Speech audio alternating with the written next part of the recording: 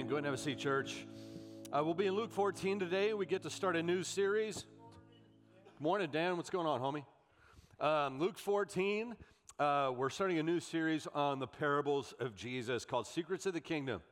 The parables are the greatest stories ever told by the greatest teacher ever born. His name is Jesus, and in society in general, they are revered as stories that impart great wisdom.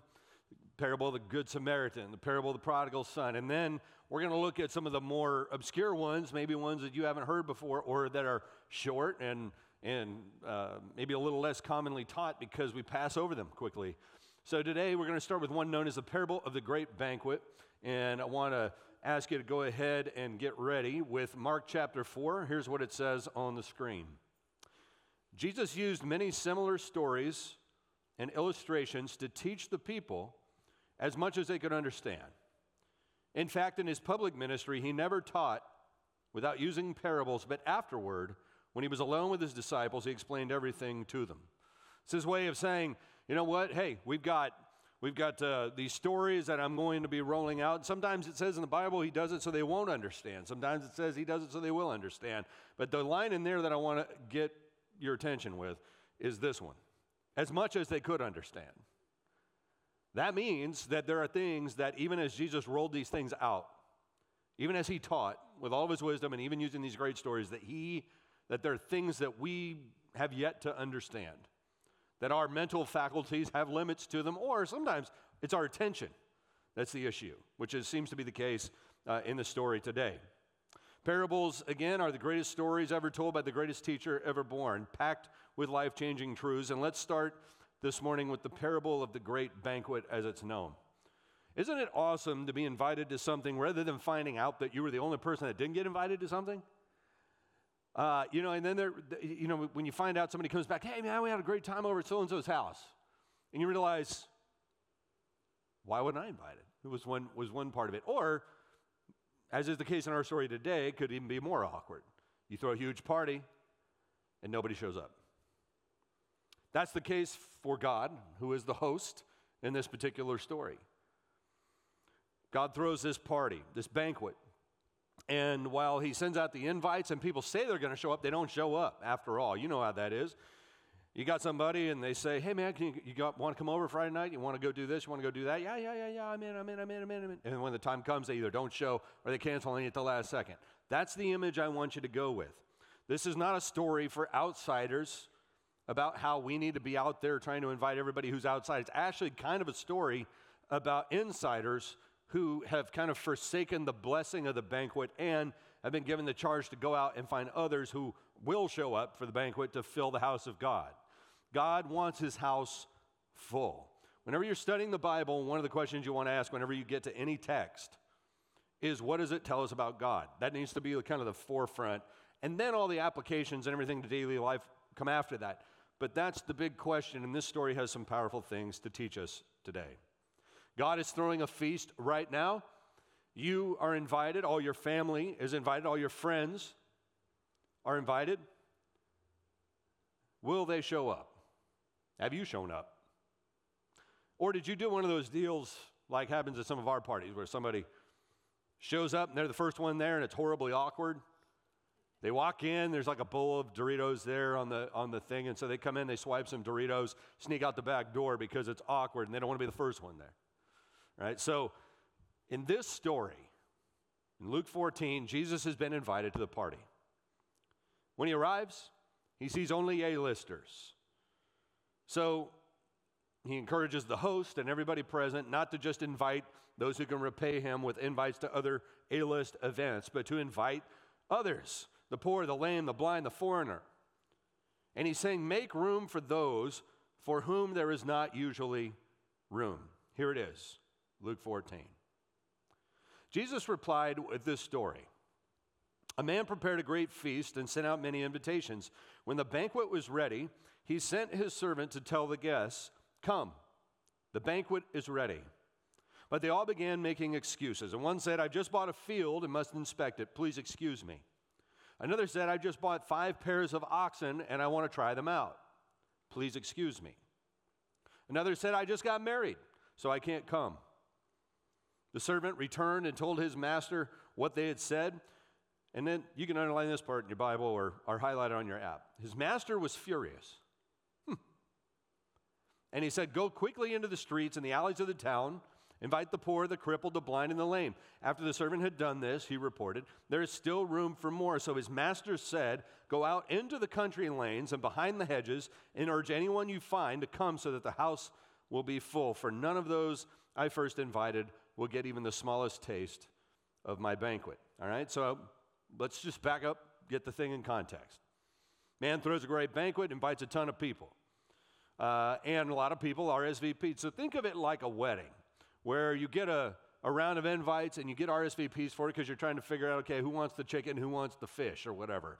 And you need to know what the costs are going to look like. And you got limited space in the facility that you're using. So you want to know, okay, how many people are going to be coming so I know if I can invite a few more or whatever. Now, a little dirty little secret of weddings and planning those is that you do have a painful discussion usually, unless you have a place with unlimited seating and unlimited resources where you have to sit down and you have to make a decision who gets an invite and who doesn't.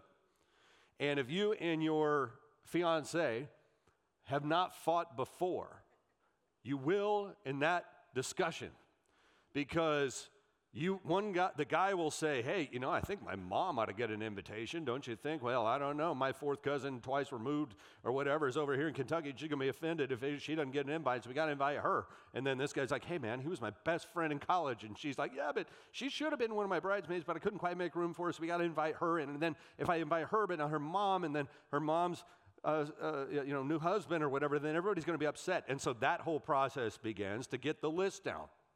The beautiful thing of the banquet of God is you don't get the sense that it's a capacity issue. It's a priority issue. The table of God continues to be extended. It's almost like there's unlimited space. The excuses, depending on how you read it, if you want to read it charitably or uncharitably, are not bad on their surface, assuming they're true. First one, a land deal. Bought some land, you know how it is. Second thing, I got a bunch of oxen that I just bought, and I need to go see them. Now, that's probably bogus. It's a good excuse if it's valid, but probably bogus because in the ancient world, all that stuff got done in market. Everybody was looking at everybody, and you would never buy oxen without looking at them first.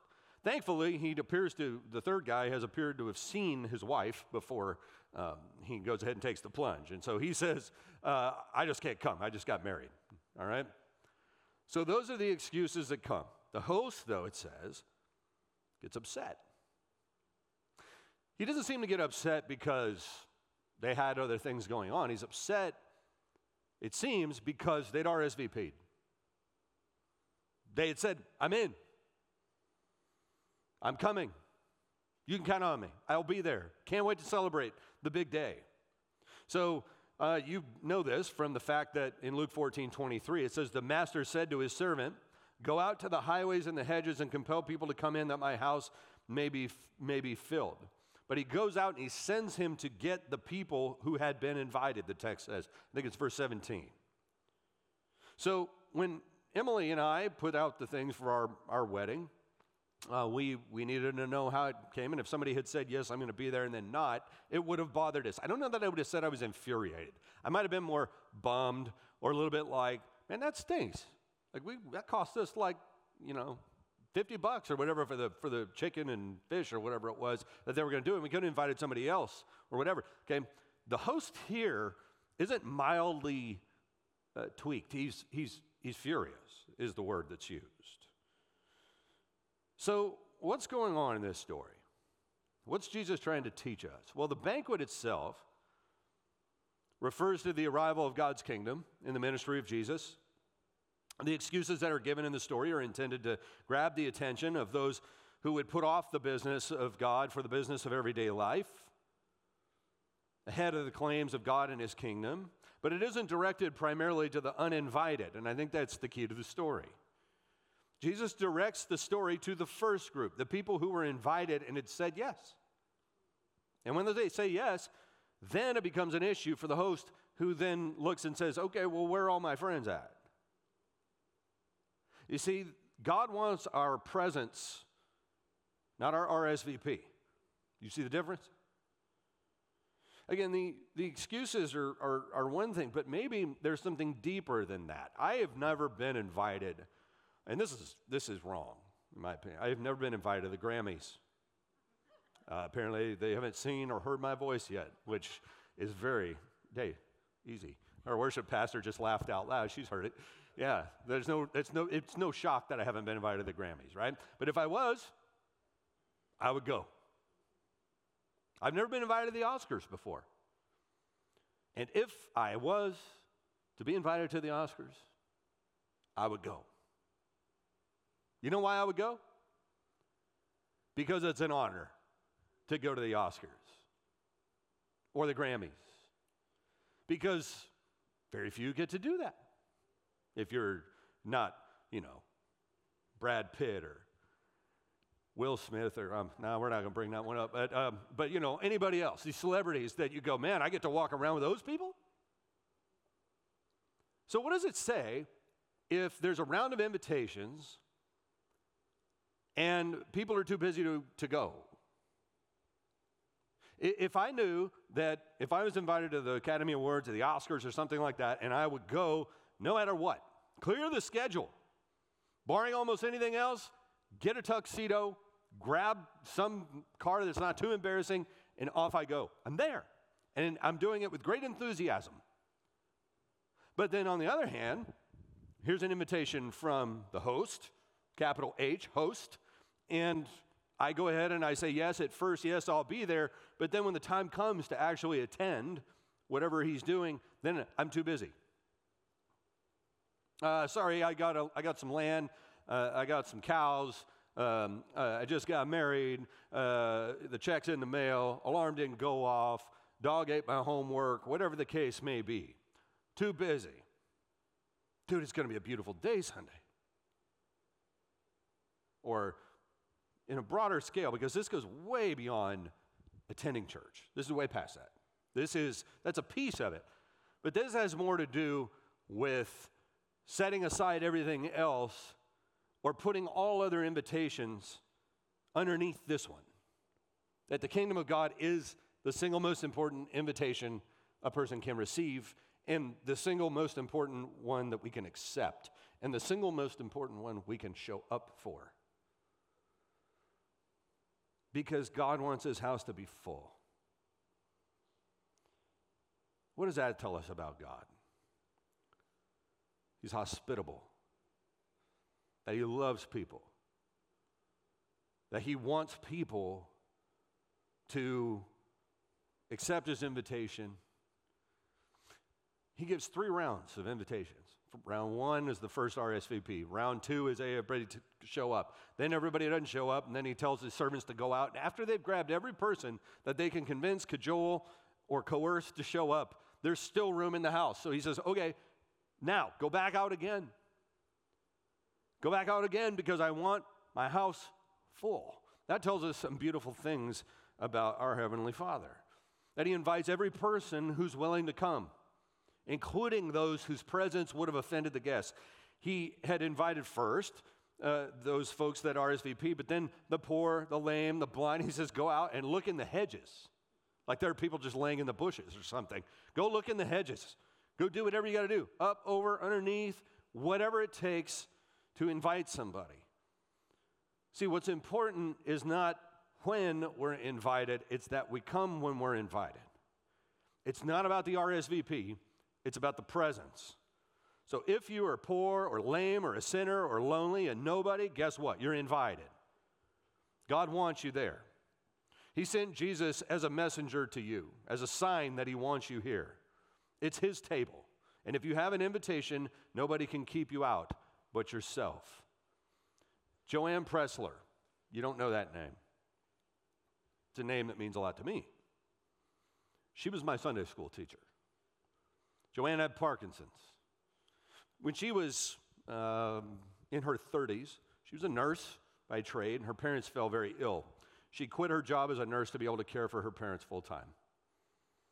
So she does this thinking, okay, they're not going to live much longer when they're past. I'll go ahead and go back into nursing. But at a very early age, she contracted Parkinson's, way too early. So she comes in, and finds a way to, even though Parkinson's starts to take her fairly quickly, she remains gracious and kind. She ends up eventually in a wheelchair. For a while, when I knew her, she had a walker, and she would come in, and she taught a Maine Bible class. I have the distinction of being the single person who caused her only known episode of being angry in public. It was me in Bible class.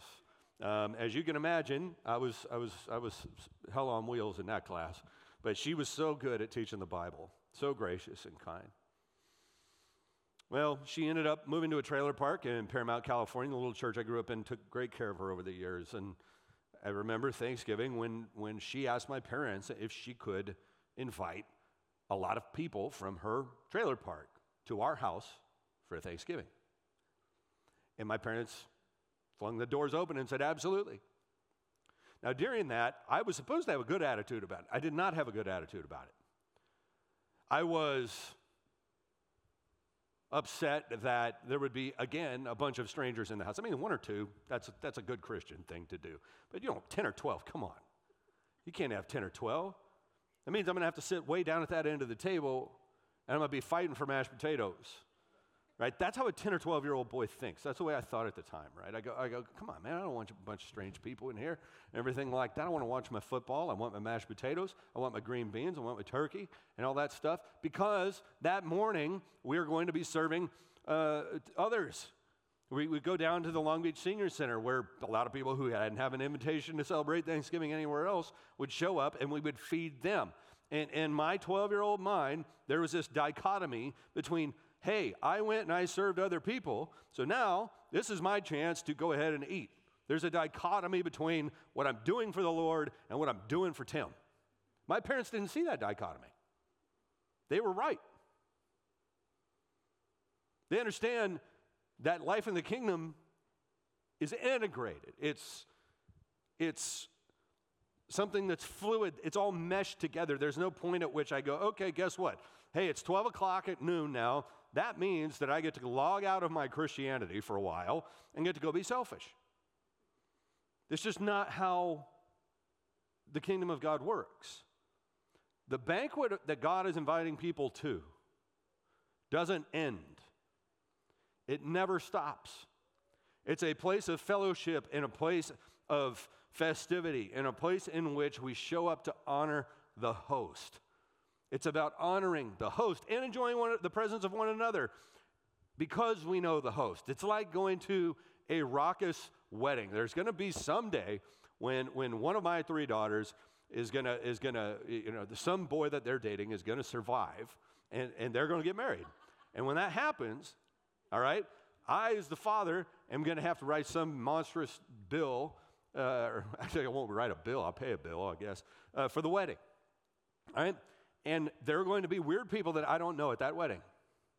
All right? I'm going to look out there, and all I see is $100 bills over everybody's head as they're coming in to eat, right? If I don't know them, that's what I see. If I know them, then that's great. But otherwise, I'm like, why are you here? What are you doing at this place? Now, out there at the tables where everybody's celebrating, the conversation will go like this. Oh, how do you know the Spiveys? Oh, we met back in, they were in ministry together back here. Or we met Anna in college or Olivia in college or whatever the case may be. What bonds the people together is the hosting family, right? You see, the beauty of the body of Christ and why it's so magical and different than every other relationship you have is that. It's that, the host. The host is what makes that banquet different than every other banquet, including wedding banquets, vacations together. The host. And what concerns me when I read it is that at times maybe I make the host a little bit upset with me or a lot upset with me because I lose my honor for the host. The reason I don't show up when I should is because I fail to honor the host. See, if it was just about doing nice things or something like that, that's one thing. But for me to be invited and to say to God at my baptism, I'm in. You can count on me, Lord. I'm ready.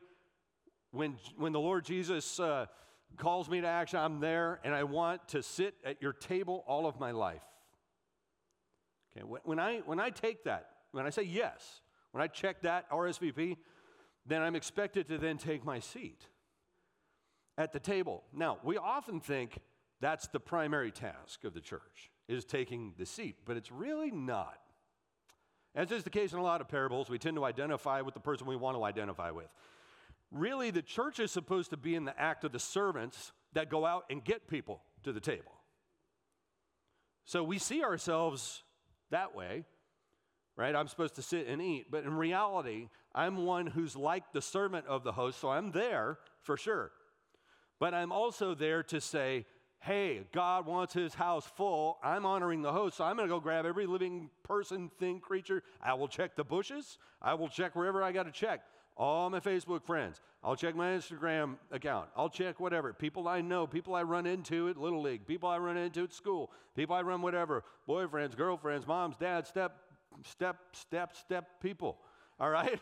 Like, I'm going to go after all of them because God wants his house full, and I'm not doing it because they deserve it. I'm not doing it because, I think it's even it could make your life a lot more difficult to invite them, frankly. But that doesn't matter. What matters is honoring the host, and the host wants his house full. Does that make sense? So when we come at a story like this, man, we need to really check the way that we look at the invitation of God. I went to college in Malibu, and there were two kinds of people that at parties, when it came down to parties, would really kind of bug me. I'd like to say I was never one of these two kinds, but I think I was probably at one point or another. There was one where somebody would invite somebody to a party, and they would go, well, who else is going to be there? Those people.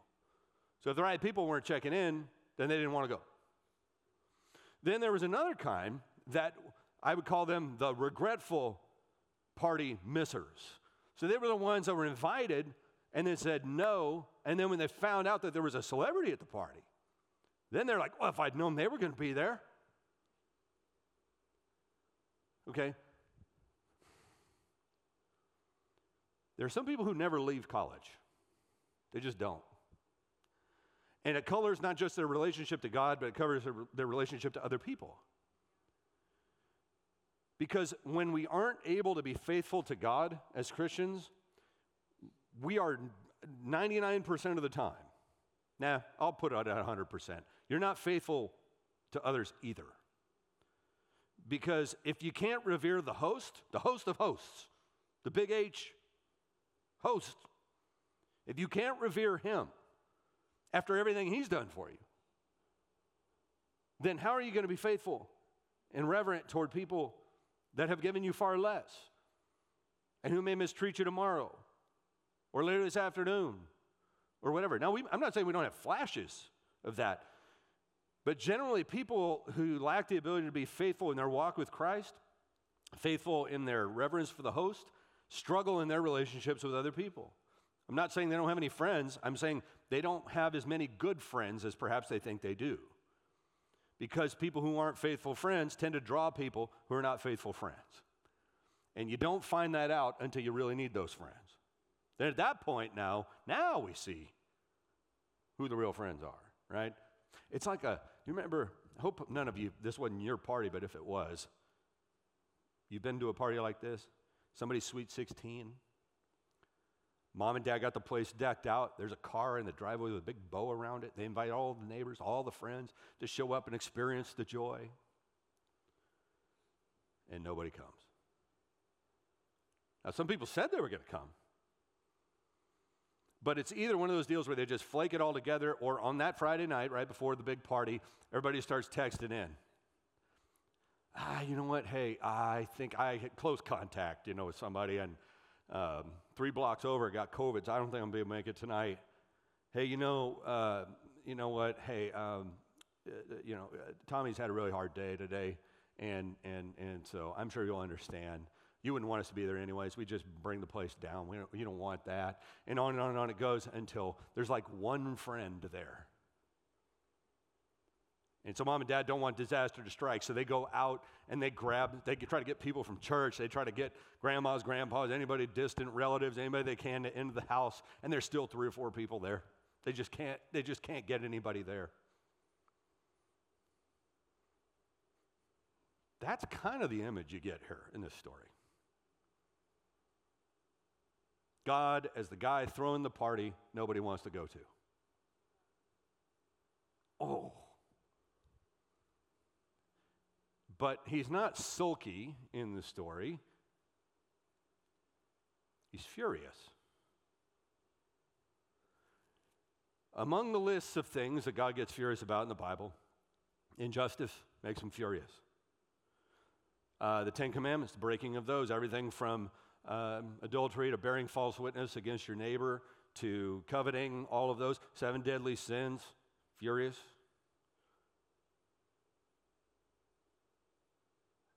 And flaking on the RSVP to the kingdom of God, that's in the list. So his solution is to say to his servants, if they don't want to come, go find anybody that wants to be here. Whoever it is, I don't care. Go find somebody who wants to be here until this place is full. Sisters and brothers, there are some things that are worth dropping everything for. The invitation of the Lord is the most important thing that you or I or anybody has going on. And our response to it will determine more about our lives than anything else. You know, more than where we go to college or who we marry or how our kids turn out. It will determine everything about our eternities. And often it will play a role in even the eternities of the people around us. And in Christ, you see, we've been invited to life and eternity feasting in the presence of the Lord. And he won't postpone the party. And he won't reschedule the party. He'll find a new audience. And to those of us, he sent his son to compel people from the office towers to the apartment complexes to the park benches to come to the great banquet because he wants his house full. And the irony of all this, the people that end up actually showing up to his party are the kind of people that if the first people had shown up, the RSVPers, they wouldn't have wanted to sit together. But boy, what a host. I want to introduce you to the Ibarra family. This was one heck of a quinceañera, man. So Mr. Ibarra gets on. He's just a happy dad. He wants his daughter's quinceañera to be a hit. So he gets online, gets on Facebook, and he says, hey everyone, my daughter's quinceañera is coming up. Everyone's invited. Send. Well, Mr. Ibarra thought that it was like going to just his friends would see it. But that's not what happened. It was a public post.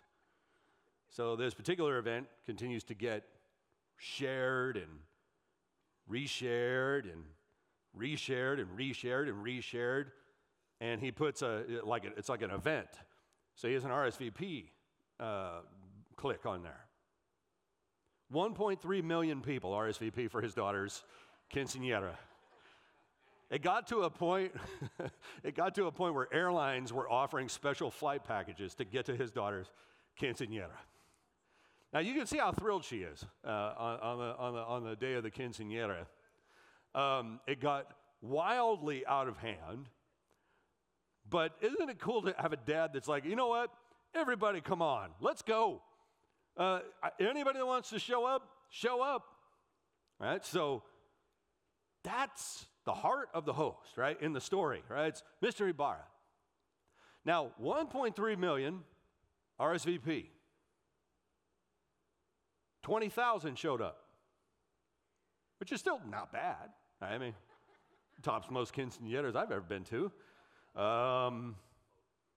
Yeah, most. I haven't really been to one that's topped that, I'll admit. 1.3 million, 20,000. Not bad. but 1.28 million RSVP'd and didn't show. Now, his daughter appears to be just fine with the attendance, we'll say. Could have done with a few less.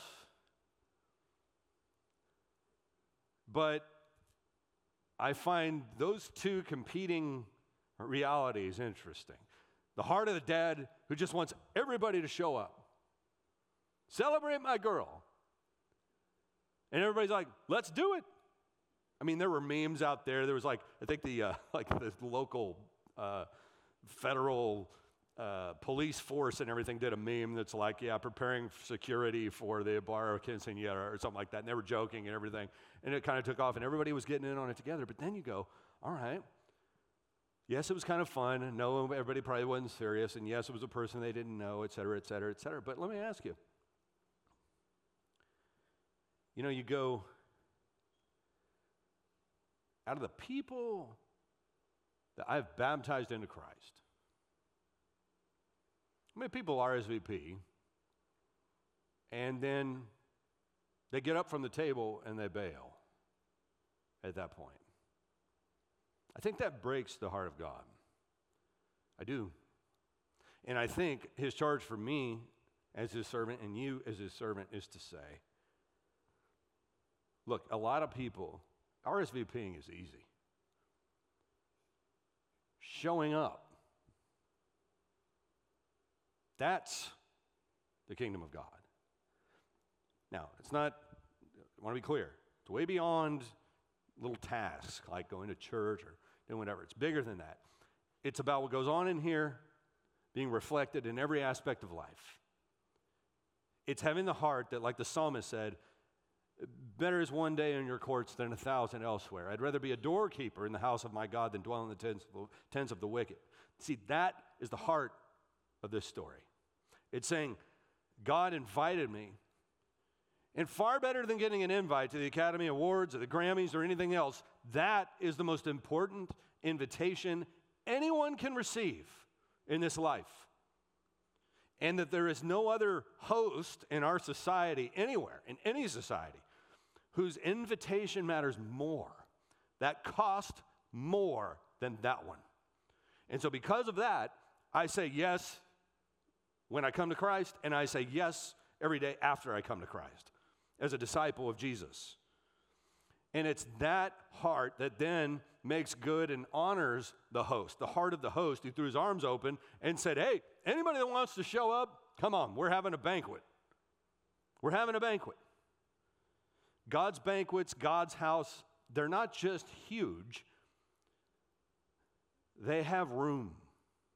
And he built them to be full. The only people on the outside, or the only people who go away hungry, are those who turn away the house and the banquet and the bread of Christ. And though Jesus was born into a world that did not have room for him, he nonetheless makes room for them. And so there is still room, sister, brother. Take your seat. And if you've already taken your seat, then join me in going around and trying to fill the table of God. Because that's what our Father's will is for us in Christ. Jesus said, in my Father's house there are many rooms, and that he's going to prepare a place for us so that we can be where he is. We can be where he is, sisters and brothers, only because he came to be where we were. We can be where he is if we will take our seat. The best seat in the world is always at God's table. That's the best seat in the house. Doesn't matter what part of the room you're sitting in. It's the best seat there is. I got a picture of a family I want to show you. So, they look like a pretty normal California family. Kids got Adidas and Asics and Nikes on, got sunglasses. They're not San Diegans, they're Ukrainians. A month ago, they take a church camping trip. They decide they and some people from the little church they had just started are going to go camping together, brothers and sisters. So they pack their stuff, they head off to camp. While they're camping, war breaks out in Ukraine, and they can't go back home. Still haven't gone back home. They get in the car, they try to drive out of Ukraine. He stopped at the border because Ukrainian men were being forced into service militarily. He gets a pass because he's got 3 kids, so they let him out of the country. They get into Romania. From Romania, after talking to friends and family and different things, they end up going to Germany because they hear there's a church in Germany that's working with those seeking asylum and refugees and such. And so they end up at a church in Germany where they sleep in the church building, where the body of Christ is there helping work with people that are in this situation.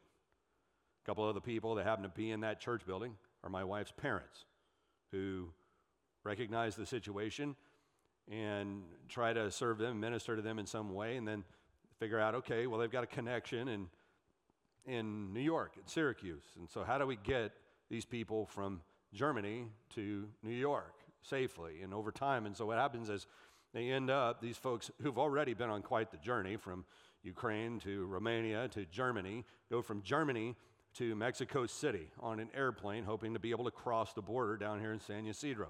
They get to Mexico City, the flight gets canceled, so they're stranded in Mexico City for a while.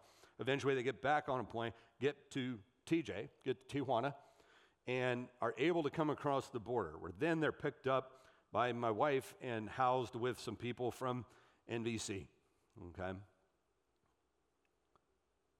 Never been to the United States. Just a little bit ago, they were in Ukraine. Now they're in San Diego. We try to do the best we can to, think about what you pack when you go camping. And you're going for a couple of days, right? You don't pack everything you own. You take the bare essentials. You think to yourself, nobody's really going to see me, so I can leave the makeup at home, or I can leave the whatever at the house or whatever. I don't need a razor. I don't need any of that stuff. I'll be back in a couple of days, only to find out you're not going to be back in a couple of days. They end up coming here to San Diego. We take them down. Everybody in San Diego is super gracious to them. The Websters were great for housing them. The Maritime Museum, when my wife took them down there to show them around, let them right in. As soon as they found out they were from Ukraine, oh, please go on in, and everybody tried to help them out. I'd take him to the T-Mobile store at the mall, where they're going to retire my jersey sometime soon, I'm sure, because of the Spivey family phone tree that we've done there. But I knew exactly, David's the man. I said, we need to go see David because he didn't have any SIM cards for his phone, so he couldn't call anybody. So imagine that. Imagine being that long without the ability to talk to people that you need to be able to contact back home. So you take him to the mall, we get him his SIM cards and everything like that so they can communicate. We're in the store. First thing, the guy tells him it's like $35 to get a SIM card. He looks at me like he thinks the guy's playing with him. $35, like $35? American dollars. Like he looks at me confused. And he says that in Ukraine, he can get all the unlimited data and everything for less than $3 a month. And so I said, okay, well, let's figure it out. So we get him through. He gets his deals. I go, while we're waiting on them doing the service, I go, is this your first time to the States? I had just met him at this point. And he goes, yes, it's my first time. And I said, well, what do you notice? And he says, it's very expensive here. I said, you tell me about it, brother. I feel you on that, And then he goes, I go, what else? And he says, the air. He says, when I breathe in, the air is sweet.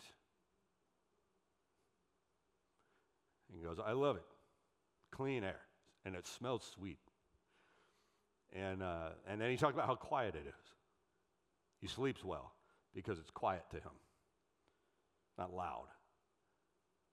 And, you just kind of sit there. Later that night, we take him over to Webster's and we have dinner.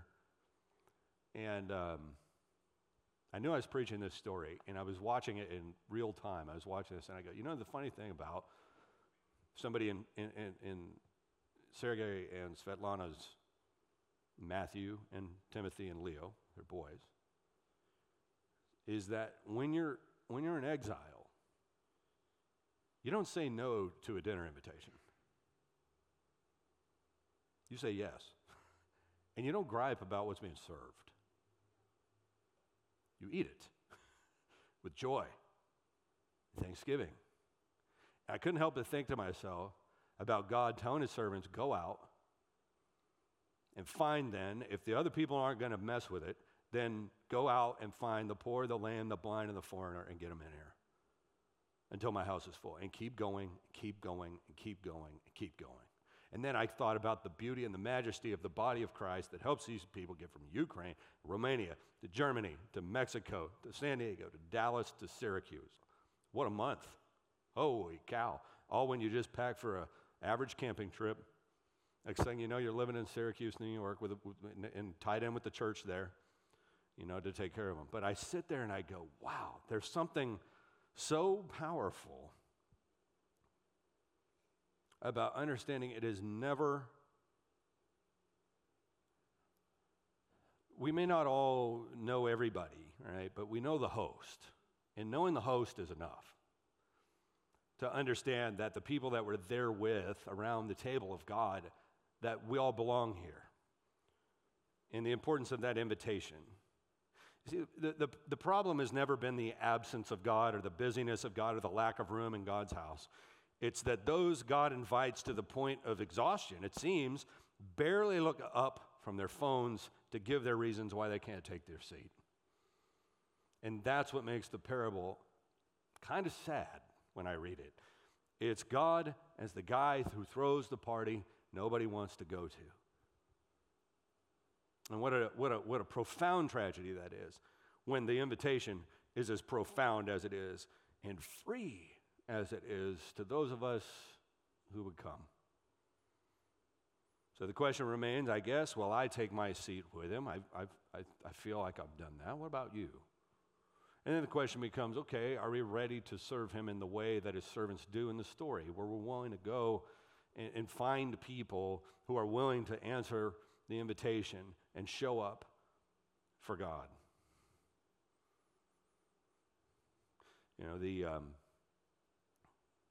The story is first and foremost about the irony of the Pharisees who had already said, yes, we're here, we're looking for the Messiah. And then now that the Messiah is here, they don't recognize him. To those who today say, boy, I wish I knew how to find the Lord. And then people showing up saying, well, let me introduce you to him. His name is Jesus.